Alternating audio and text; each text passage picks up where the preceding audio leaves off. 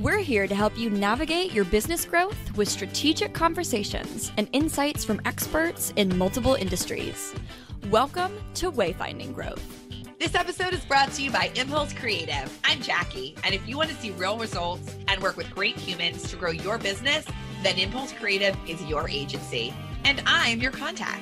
Reach out to me through our website, impulsecreative.com today, and let's chart your course for growth. From a website that will get results to helping implement a marketing strategy, we're here to help your business grow. Welcome, Wayfinders. I'm Remington.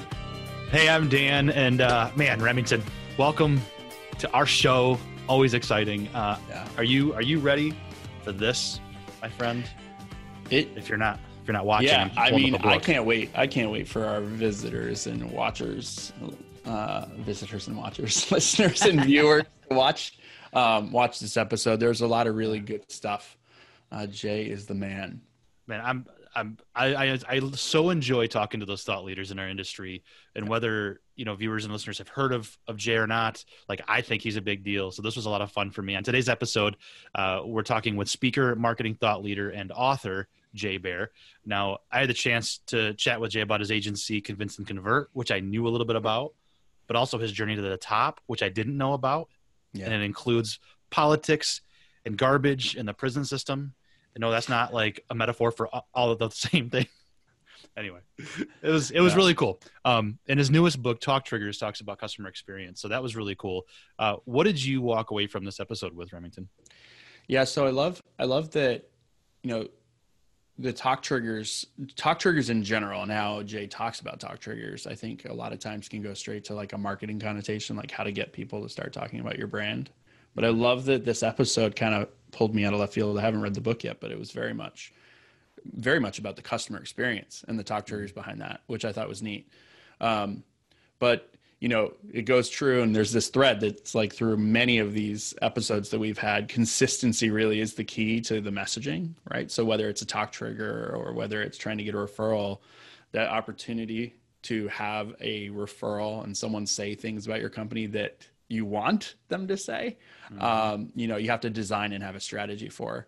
And it was kind of confirming for us, because I have how to have an elevator pitch and what to talk about in our decks for onboarding. But then he takes that several steps further in his book from what I can see. So it's pretty awesome. And then the big part, diluting your message. He says not to go an inch deep and a mile wide, especially when you're thinking about talk triggers and being intentional about things. It was Cookie and Enterprise Rental Car were two examples that were just pretty awesome. Yeah. What I thought was interesting was how he talks about how adequate doesn't get people talking, right? Like you said, you mentioned Enterprise, that the whole idea of they'll come pick you up. That's not just getting their job done. That's going above and beyond on a regular scalable level. So that was cool. I also love Jay's personal shipwreck discussion. Like the whole idea that he's a 7th generation entrepreneur, but he still failed. Right. He tried to create this podcast resource, Google for Podcasts, he called it, and the lessons that he learned from that. So that was really cool. You've said it before too. Fail is not a bad thing. It's your first attempt in learning, or whatever you want to call it. So so that was cool. And then two along the same lines, his personal story about starting his own company, about Convince and Convert, and what a touching and inspiring conversation that was. So all of what you said, but also the other stuff too. Yeah. It's funny because I went back and listened to this. We recorded it a while back, and I listened to it to prepare for our conversation, you and me, Remington. And I was like, wow. I forget that I was the one conversing with him. I just listened to Jay, and I'm like, man, there's so much good stuff here. So, so that was cool. So yeah, thanks for letting me do that. Yeah, of course, man. I love it. So listen, you can listen on the go with audio only. Episodes are on your podcast player of choice, of course, or if you want to watch the episodes, it's all at wayfindinggrowth.com. Either way, be sure to subscribe to get the latest in your inbox. Here it is, my friends. Season 3, episode 15. Let's set that course for growth. Woo! So Jay Baer, welcome to Wayfinding Growth. Thank you for spending time with our audience, my friend. Fantastic to be here. I found my way to the podcast. There you go. So I love getting into the personal side of stories with our thought leaders and our experts and everybody. So I want to chart the course as wayfinders with you. We love getting inspiration from our guests' own journey. And you're obviously, Jay, you're a thought leader highlighting great experience stories framed as talk triggers, which, by the way, as you know, huge fan of the book and everything. So I hope that's still going well for you. Yeah, that's great. You're also the head of a content marketing and social media marketing consultancy. You're a speaker and a writer. So how did you get here to where you are today? Man, how long is the show? I mean, it was an overnight success. Come on. Do you know the Family Circus cartoon? Do you know that one where the kid walks all around the place and has got like the dots and dashes? That's kind of how I feel like this happened, right? Like this very meandering journey. Maybe it's not. I don't know. So I am from Arizona. I grew up in Lake Havasu City, Arizona, America's home of the London Bridge, also at one point an MTV spring break destination. Some of you may know it from Girls Gone Wild or some other unsavory circumstance of which I had no part to play. I was a political science major in college, and when I got to school, I worked professionally in a lot of political campaigns. So I worked on campaigns for Congress and governor, statewide initiative. Actually did a lot of work for the late Senator John McCain. Actually did all of his internet work when he ran for president the first time, and was in politics for a while, and then realized, well, that's a tough gig, and so I went from there, and I worked for Waste Management, the environmental services company, Trash Guys, and I was their marketing director for the Southwest U.S. for a while, and so that would have been my foray into what we consider to be traditional marketing, what we call it now. Then we just called it marketing because there was no digital. And I left there and became a spokesperson for a state government agency in Arizona, the Department of Juvenile Corrections. So my job was to give tours of the juvenile prison system, among other things, which was not a great gig at all. And so I ended up having beers with some friends of mine who had started the very first internet company in Arizona. And we were hanging out, and they're like, yeah, this internet company that we started is getting a little bit bigger, and we don't know anything about marketing. And I said, well, that's fine. Because when you say the word internet, I don't really know what that means exactly, because this was 1993. And at that point, the way people got, quote unquote, online was America Online or CompuServe or Prodigy, some sort of floppy disk in a walled garden of safety. And very few people, only nerds and the brave, would get into the big bad open internet. But I could not give any more prison tours. I'm like, bro, I can't do it anymore. So I walked in and quit, and I ended up being the vice president of sales and marketing of an internet company, having never been on the internet, which makes a first day pretty like, wait, what are we doing here? How does this work? Wow, that's crazy. But it actually took off. This is a longer story than I'm even making it, but my partner in that business invented virtual web hosting. So everything that we know today, whether it's GoDaddy or Rackspace or anything else, he actually invented that.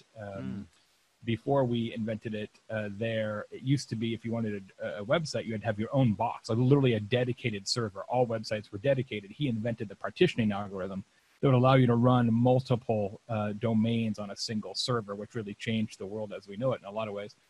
So I was there for a bit, and then I left to start an internet media company in Phoenix that was a consortium of magazines, television stations, and radio stations.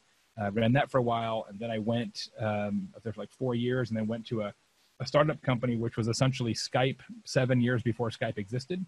And so great idea too early, was there for a bit, and then I started my own digital consulting firm in the late 90s, and was there for a few years, and then sold it, and then started this company, Convince to Convert, 11 years ago. So I've got experience in public relations, in radio, in television, and newspaper, and magazine, and direct mail, and politics, and a lot of other things, which I think is what makes my work a little different than some others, because I don't give a shit about social media.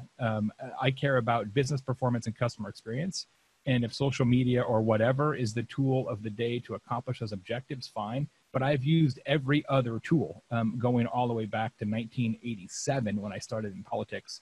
So I and my firm are very much tactically agnostic, and I think that really helps us, especially in uncertain times. So how can you very quickly define the difference between tactics and strategy? I love how you don't give a shit about social media, and yet you use it very well. You're very prolific. Thanks. That's where you connect with a lot of people. But if I'm a small to medium sized business owner or a marketing manager in that, and I keep thinking, well, but social media is my strategy. Yeah. How do you explain that between that and just being a tool? Yeah, I think the way to think about it is the goal is not to be good at social media. The goal is to be good at business partially through your use of social media, and you really have to keep those things straight, right? Social media is not a success metric for your business. Like, you can't pay your rent with retweets. Like, trust me, I've tried to do that. They don't dig that. So you got to understand, like, okay, we're trying to get customers and or keep customers. So what you're doing in any form of digital, whether it's social or content marketing or email or marketing automation or search or whatever, it all has to be in service of that. How are we gaining customers or keeping customers? If you don't have a clear understanding of that relationship, you're probably wasting time and or effort. Yeah. Okay, that makes sense. So from politics to garbage, which some may say is the same thing. Yes. Yes. To prison. Like, from politics to garbage to prisons. Yeah. You've got all the sexy jobs, man. Right. Well, it's funny. So, side note, I've given a presentation before how to do great marketing in a boring industry, and like, And at first when I was asked to do that, I was like, but I'm not in a boring industry. That's so offensive. And I wasn't really offended, but like, that's the thing with all of our businesses. They're kind of boring until we create that experience with people that want to be there. Right. So it's funny. There's no such thing as boring industries. There's only boring communicators. That's how I look at it. Yeah, absolutely. So from your eclectic experience, it sounds like has led you to this journey to eventually write this book with your writing partner, Daniel. Yeah, I mean, here's what as I mentioned, we try to not fall into the trap of the flavor of the day at Convince and Convert. I don't think it. Number one, it doesn't really work, and number two, I think it does our clients a disservice. So people always ask us, like, what's the hot new thing? And I always have the same answer, which is a little bit trite, but I think it's also very true. The hot new thing is doing today's thing better. And when you sort of accept that as a fundamental premise of effective communication, what it forces you to do is think backwards instead of forwards sometimes. And one of our observations before we wrote this book, Talk Triggers, is that, man, we've got all these tactics out there. Like, what's our Snapchat plan or whatever? And the reality is the best way to grow any business, it doesn't matter what kind of business it is. The best way to grow any business is for your customers to grow it for you, i.e. word of mouth. And word of mouth is both more powerful and easier to accomplish than ever because of all the forms of online word of mouth, whether it's a review site, Yelp, TripAdvisor, whatever the review portal is in your category, or certainly social media. It's easier and more important than ever. Yet, and this is the thing that really shook me up when we were working on the book, fewer than 1% of businesses, Dan, have a defined word of mouth strategy, which is crazy, right? Because we've got strategies for everything else, right? We got a strategy for recruiting. We got a strategy for crisis. We got a strategy for, what happens if the food truck is late at lunch. We got strategies for we got a desk full of strategies. But the one thing we don't have a strategy for is debatably the most important thing of all, which is how do you get your customers talking about you? We just take it for granted. And so we set out to change that with this book and some of the consulting work we do now about word of mouth at the firm. Yeah. And it's interesting because, I mean, you're absolutely right. You're speaking right to me. We do a lot of great things at Impulse. And we just recently had this conversation of looking at our analytics going, okay, organic traffic is looking like this. Here's the conversions on that, blah, blah, blah. And I just asked a simple question. Well, what do we do about referrals that are offline? How do we get more of those? How do we make it scalable? How do we be purposeful? And we do some of that, but we're always getting better. And that's what just like how do we do that? So with that in mind, let's talk a little bit about what you call Talk Triggers. Is it a fancier way or a different way to say customer experience? Or is there I think it is a piece of the customer experience story for sure. So when I think about customer experience, number one, customer experience doesn't really exist, not in the way that we use it in business today. We think of customer experience and the way we talk about it as if it is a holistic lever that we can pull. But customer experience is just a nickname, right? It's just a nickname that we have given for the totality of interactions that we have with customers and prospects, which could be dozens or hundreds of individual elements. Customer experience is in total how we make our customers and prospects feel. And those feelings are dictated by a whole lot of different things. It's not just one thing. So this idea that customer experience is one thing is, I think, kind of reductive and difficult for businesses. But when you think about the overall sort of CX ecosystem, it really serves two purposes. One, to reduce churn. And when we think about CX, I think most of the time that's the way we reflexively think of it, right? That if we have a better customer experience, whatever that means in your business, a better customer experience means that customers will return. They will not defect. They will not leave. They will not choose a competitor, which is CX sort of viewed through a customer service prism in a lot of ways, right? It is playing defense. That's where the majority of the thought leadership is around customer experience today. I believe, however, that just as important, if not more important, is the other side of the coin, which is customer experience for offense. How do you use CX overtly and specifically to create more customers out of thin air? And here's where we get into the big problem. As I mentioned, nobody has a customer experience or has a word of mouth strategy. And it's because we take it for granted. We assume, and this has been going on for decades and decades. Business people assume that if you just run a good business, that customers will notice that and we'll talk about it. Sounds reasonable, but that's not actually the way the world works. That's not the way people behave. This is all about brain chemistry. Like, I don't know everything, but I do know this. It doesn't matter how many of you are listening or watching today. None of you has ever said this, ever. Has never said, Dan, check this out. Let me tell you about this experience I had. It was perfectly adequate. Right? Nobody ever says that. Right. Because it's a terrible story to tell, and it's a terrible story to listen to. It is without story. It is storyless. And word of mouth is, by definition, all about storytelling. And so if you want your customers to tell your story, and trust me, you do, you have to give them a story to tell. And so how I summarize this in the book and on stage is that competency doesn't create conversations. Competency is super important, right? Like, running a competent business allows you to continue to have a business, don't get me wrong. But competency is not going to be what propels your word of mouth, because people expect that. Like, you go to a restaurant, hey, food was good. Yes, that's what we paid them to do, right? That's not a story, right? So people talk about different and they ignore average. So you've got to do something they don't expect. So to your question, a talk trigger is defined as a customer experience choice that is designed to create conversations. So it is the thing that you do that your customers do not expect, and that thing becomes the raw materials for the stories they tell their friends and contacts about your business online and offline. Awesome. So it's taking it to the next level. I love that you say that you're perfectly adequate. As we're recording this last night, I watched an old episode of The Office, the American version, and it was job reviews or performance reviews. And it was, Angela, you're perfectly adequate. Like, yeah, nobody wants to be adequate. Tell me what I'm doing well. Tell me how to get better. So that's incredible. Yeah, and that's why if you look at reviews, right? If you look at review distribution on any review site, doesn't matter. You'll see a bunch of 5s and a bunch of 1s.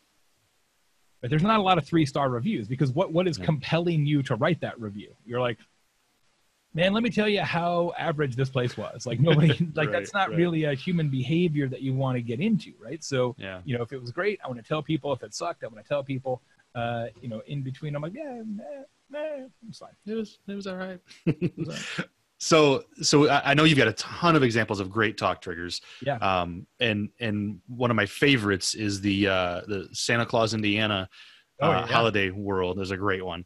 But let's go back to, because we also learn, I think brain chemistry tells us we learn from failures too. So let's talk about, on wayfinding growth, this nautical theme, shipwrecks. Do you have any talk trigger failures that you've gathered that we can learn from? there's a few different ways that a talk trigger can fail. Let me set it up that way. Okay. One is you misjudge the inherent talkability of your CX choice. You think customers are going to notice and talk about it, but they don't notice it and talk about it because it's either too similar to what they already expected, or you implement it inconsistently, or something else happens in kind of the operational side.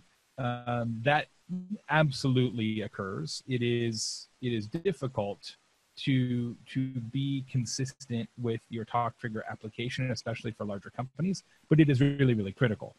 In fact, repeatability is one of the key success factors of talk triggers that we have in the book, because the natural inclination for business people is to say, oh, we're going to do something kind of unique and different for customers. Let's do that for our best customers, or our biggest customers, or our new customers, right? That's how you get ladies' night, or some other kind of circumstance where 1% of your customer base gets access to something different. And I understand why that makes sense intellectually to a lot of people. We have to remember the point of a talk trigger is to maximize customer conversations. And if that's the idea, you don't want to truncate the possibility of those conversations occurring by only giving the talk trigger to certain people. You see this in the hotel business, right? So some guy checks into his room at the Marriott, and there's like a live panda bear in the room, and it's like, got a eucalyptus tree. He's like, oh my God, there's a bear here. And he puts it on, Twitter, and then it goes on Reddit, and then the media calls, and it becomes like this whole, thing for 2 days, and it's amazing. That's cool, I guess. The problem I have with that is it doesn't have any long-term storytelling potential. It only has short-term potential. But the bigger problem is the next person checks into that hotel is like, bro, where's my bear? Like, where's my thing, right? So that inconsistency is a challenge. And on occasion, I get this question a lot. On occasion, the other way it can fail is if it's such a good idea that competitors are like, yeah, we're not going to let you have it. So I'll give you a little quick example of that. Yeah. You may remember, how long ago was it now? I want to say 8 years. I should look this up. 8 or 10 years. Westin Hotels rolled out this thing called the Heavenly Bed. And the premise was their talk trigger was going to be, we have the most comfortable bed in all of hoteldom, right? We got a super rad mattress and mattress pad, and these sheets are dope. And we got this duvet cover that, you would weep over. And it was a comfortable bed. I will give them that. But it was such a good idea. It was such a strong differentiator that all the other competitors in the hotel business were like, wait a second, we can't just let them have that. That's too good. And so with great rapidity, Hyatt came out. They had like the Sleep Number bed partnership, and Marriott's like, no, man, we got comfy beds too. And all the competition sort of rose up to the degree that Westin couldn't hold on to it any longer. But that doesn't actually happen very, very often. And most people who are concerned about competitors appropriating their top trigger are giving their competitors too much credit. Because here we are in 2020, and it's still 1% of businesses have a word of mouth strategy. So I wouldn't be too freaked out about it. Generally speaking, they're just going to let you do your thing, because if they were so tuned to word of mouth, they'd already be doing something. So there's 3 ways talk triggers can fail. 1, you misread the customers. 2, your competitors steal it. And 3rd is the world changes. So you may know, Dan, the long-standing talk trigger of Enterprise Rent-A-Car. You know what it is? They come pick you up. We'll pick you up. Well done. That was a super great talk trigger. We'll pick you up. Nobody else would do it. Avis won't pick you up. Hertz won't pick you up. National won't pick you up. Budget won't pick you up. Great talk trigger. They ran it for 20 years. Terrific differentiator. Guess when that doesn't make any sense anymore? When everybody can Uber everywhere. When Uber is invented, right? When anybody in the world will pick you up, having like the weird enterprise rental car kid pick you up is like, why do I want this guy? Like, it doesn't. It's like, what? Now it's like spooky more so than great. So they've had to change it, right? So if you look at the enterprise marketing plan now, they never talk about that, right? They've got a whole different thing that they focus on. They're still kind of, I think, struggling for a new differentiator. So those are the 3 ways: misread the customers, and or don't do it consistently. Somebody steals it, unlikely but possible, and the world around you changes, also possible, but I wouldn't worry about it too much. Yeah. Well, and getting back to the customer or competitors stealing it, I love, is it DoubleTree that does the cookies? Yeah. So like, how simple is that we'll just give everybody a warm cookie when they check in. And some hotels still kind of do it, but DoubleTree is still the one known for it. They're still 30 years. Yeah. And so like, how simple is it to steal that? And even when people try, it just doesn't work as well. Let me riff on that for a second. So it is one of the great talk triggers in the world, I think. DoubleTree's warm chocolate chip cookie. They give out worldwide 75,000 cookies a day on average. And they've been doing it for 30 years. So for the book, Daniel and I did a whole survey of DoubleTree customers because we really wanted to understand like how powerful this is as a word of mouth generator. And it turns out we have several different ways of looking at this data in the book, but the number I like the best is that 34% of DoubleTree's customers have told a story about that cookie. All right, so if you do a little quick math on that, that means today, tomorrow, the day after that, next week, 22,500 stories a day, per day, told about a chocolate chip cookie. Now, related question, when's the last time you saw a DoubleTree ad? I don't think ever. Kind of maybe never, right? Because the cookie is the ad and the guests are the sales and marketing department, which is when you know you've got a talk trigger that really works. Now, you're exactly right that giving somebody a cookie, you know, that seems totally doable. Couple wrinkles to that though. One, they have an oven in every location. So that's not quite as operationally easy to do, to put an oven behind the front desk in every single hotel chain, every single hotel that you own. And the oven is super critical because, and this is crucial, it is not just a pile of cookies on the counter with a glass dome over it.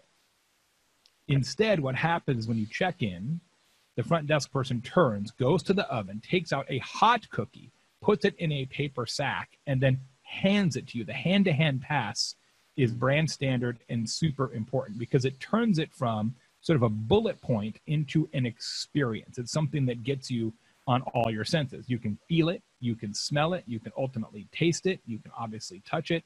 It makes it an experience. And one of the things we talked about in the book, although frankly, if I had to rewrite it today, I would have emphasized this part more, is that talk triggers almost always need to be experienced in some way. It's not just an attribute. It has to be something that happens, not just something that is. And the reason that's so important is I guarantee you, Dan, you and almost everybody listening have been to a hotel at some point that has a basket of apples at the front desk, or maybe sometimes you get off the elevator and on your floor, there's like a basket of bananas or something, right? You know what I'm talking about? Yeah. Nobody has ever told a story about that. I've asked that question to thousands of people on stage. Never have a hand gone up ever. It's a waste of good citrus, right? You're just giving away bananas for no reason, right? Are you trying to create word of mouth or fight off scurvy? Because so they think it's the same idea, but it's not. Yeah. Right. One is a bullet point and one is an experience, and so you got to understand it's really, really different. The way it is taken in by the customer and then what they put back out in the form of word of mouth. Yeah. Great stuff. And if for our audience who wants to think about talk triggers, all of that is in the book. It is so good. And I mean, we could spend hours, obviously you do this for a living, telling people how to do this. But I want to get back to the personal side of it for you, Jay. What is a shipwreck in your journey at this point? You know, again, you've had all these different ups and downs a little bit, but can you look back on a shipwreck that you're like, okay, that's where I learned my biggest lesson? Oh man, I tell you what, I learn lessons every single day. I don't always realize they're lessons till much later, but having been an entrepreneur for a long time, and I'm a 7th generation entrepreneur as well, a lot of lessons I've experienced or been imparted along the way, but I'll give you a couple quick ones. A few years ago, how long was it now? 5 years, 6 years. My observation was that it's really hard to find podcasts. It's better, a little bit better now, but still not great. But back then it was really bad. And it was mysterious to me. Like, why isn't there a Google for podcasts? Like, this seems so simple. And so my team and I invested a tremendous amount of time and money and actually built a whole website called marketingpodcasts.com. And it really was Google for marketing podcasts. There's lots of different ways to sift the data, and it would serve up recommended shows based if you're interested in small business or entrepreneurism or social media or what have you, sales. And it was really great. It worked well. People liked it. Problem was, and here was the lesson, I built it because I knew there was a market hole. But before I built it, I never figured out how I was going to actually make money at it. And there were several ways that you could monetize a site like that, but none of them were anywhere close to how we make money at Convince and Convert. And so I realized like this is a distraction more than anything else. And so what I learned there, and it's been really important since, is that good ideas don't necessarily have to be pursued. And I think it's one of the curses of entrepreneurs. Like, I got this great idea. I'm an entrepreneur. I know how to bring ideas to fruition. True, but that doesn't mean that it must be done, because sometimes if it is done, it's at the expense of something else that's maybe a better idea or more profitable idea or whatever. So that was a good lesson for sure. And the second one I'll tell you is that how I started this company, my first company, Convince and Convert, or Mighty Interactive, when I started truly as my own money entrepreneur, which was 20 years ago, is almost to the day that we're recording this, almost exactly 20 years ago. Nice. I had wanted to do my own thing for 7 years prior.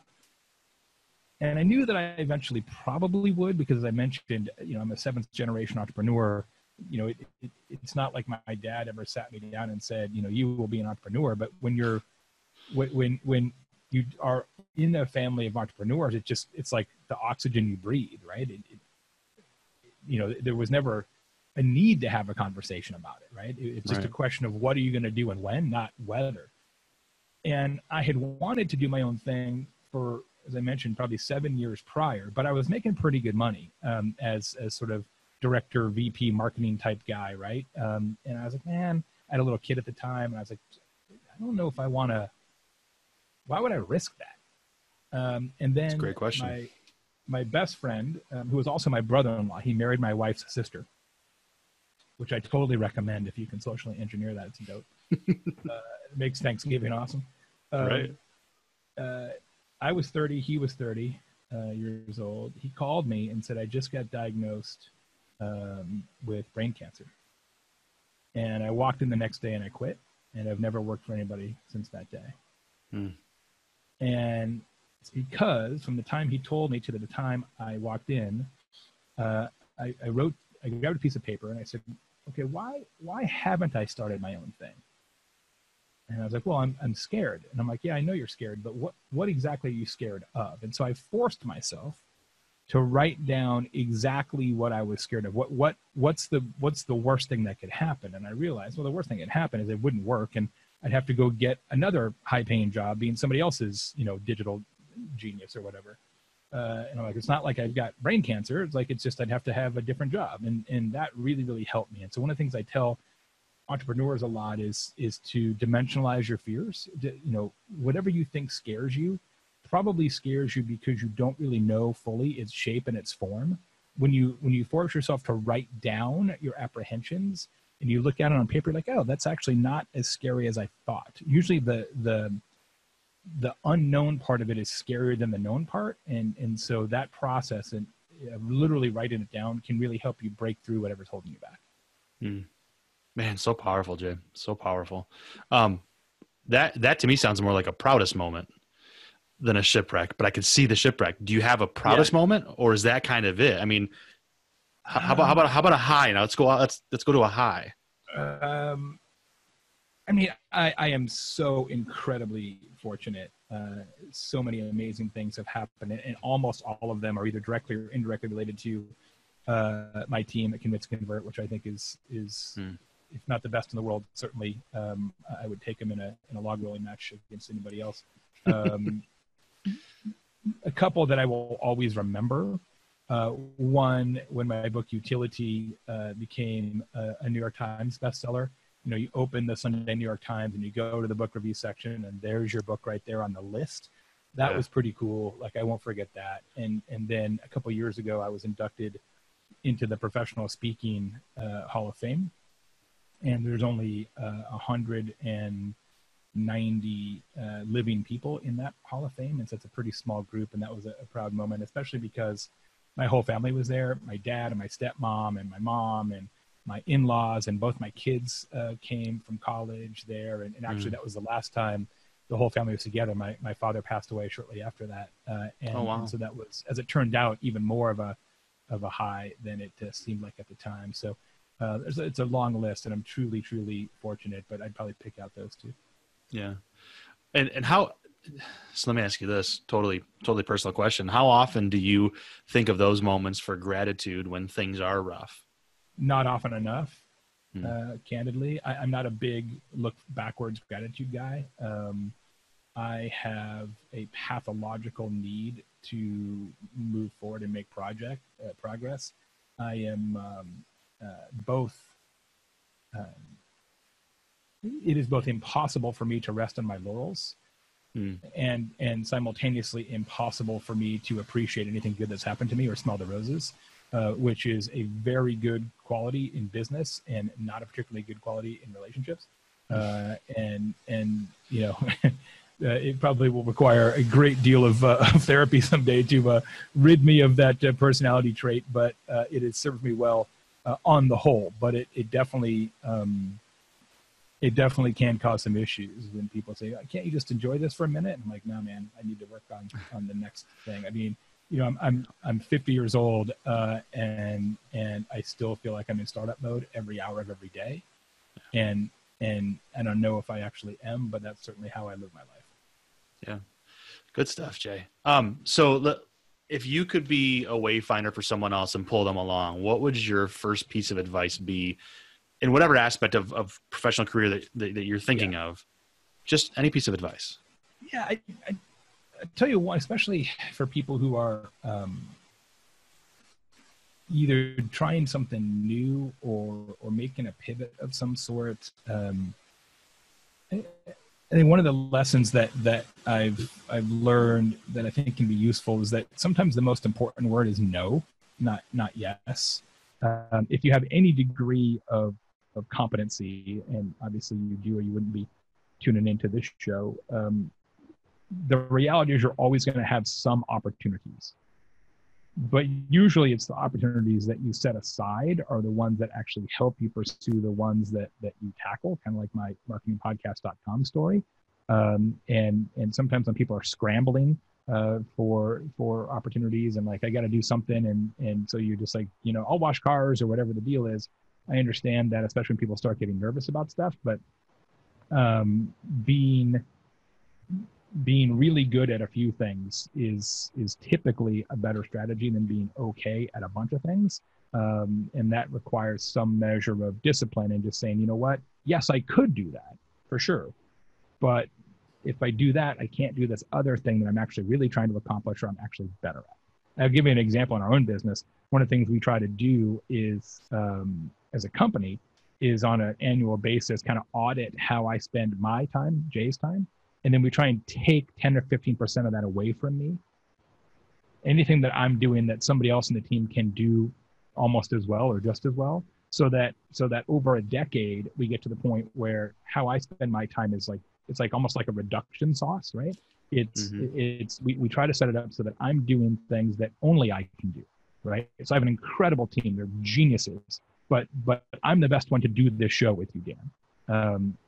You know, there's other people who can do other parts of the business. And so over time, if you sort of like, it's almost like martial arts, or like, well, how do you break a board? And this is, I'm not a martial artist, as is probably apparent to everybody, but I'm just sort of using the analogy. How do you break a board? You funnel all of your energy into the strike point. And I think business works the same way. The best way to succeed is to figure out what is your strike point and then focus all your energy on that. The way most people do it, unfortunately, though, is they diffuse their energy across 6, 8, 10, 15 different strike points, and they're surprised that they can't really take it to the next level. It's because you're running, you know, a mile wide and an inch deep. Great advice for all those listening, whether they're entrepreneurs or executives or marketing managers or anybody. Just and it goes back to kind of what you said earlier too. I think anyway, good ideas don't always need to be pursued. Learn where to say no and focus your energy. So, yep, yeah, great stuff, Jay. Yeah, my buddy Mike. My buddy Mike is my best friend. Is the general manager of a very large digital agency, and he sort of thinks the same way about not all good ideas need to be pursued by you. We've had this premise. We're going to open this place called the Idea Store, and we just sit behind a desk and people come in and we like, here's an idea for you, go do that, right? We just sort of like we just sell ideas for $49.99 and you guys go do that, because I've got a list of like 300 startup ideas, right? So I got plenty of ideas. I just need somebody to go do them.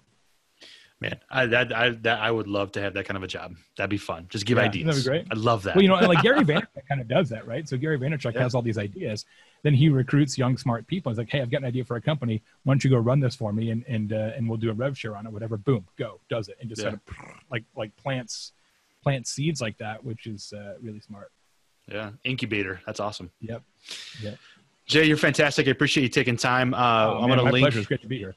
I'm going to link to everything in the show notes, your social media, to jaybaer.com, convinceandconvert.com. Go buy the book.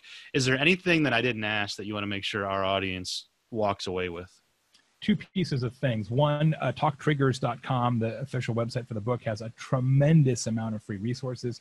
There's research, there's videos, there's discussion guides, there's infographics, tons of stuff there. So obviously I prefer for you to buy the book, but there's a lot of stuff at talktriggers.com, whether you buy it or not. Also, on unrelated front, the book Talk Triggers, of course, has a talk trigger. It would be a little bit hypocritical if it did not. Works like this. If you buy the book and you are not 1,000% satisfied, all you got to do is email me, name and email address are in the book, and you say, I didn't like it, and Daniel and I, my co-author, will buy you any other book that you want in the world. And we absolutely will. So far, tens of thousands of people have read the book. We have had 2 redemptions on that offer, Dan. Seriously? One guy emailed me and said, Jay, I didn't like it. There's not enough case studies. And I said, well, I mean, there's like 32 case studies, but okay. Yeah. I made the offer, so and he wanted like $100 book on COBOL that's like out of print or something. I'm like, oh, that's a little cheeky, but I made the offer. So I bought him the book. 3 weeks later, another guy emails me, right? And says, Jay, I didn't like it. You'll love this. There are too many case studies. And I'm like, hey, you need to meet this other guy and you guys need to talk it out and come to some sort of accommodation. So I bought that guy a book as well. So two redemptions so far on the big offer. And I will make the same offer to the audience. If you don't love it, let me know. I'll buy you any book you want. That's awesome. Too many, not enough. You can't be everything to everyone, or you're nothing to no one. So there you go. Awesome. Jay, well, thanks again for being a part. Even Jesus had 1-star reviews. That's right. At least one of the 12 was. No, that's too soon. Oh, hey, we're here all week. Anyway. Awesome. Jay, thank you again for being a part of this, man. My pleasure, man. Thanks. Thank you for listening. If you like this episode, please share it. Post it, tweet it, gram it, email a friend. Give the gift of knowledge to someone you know that could benefit from it.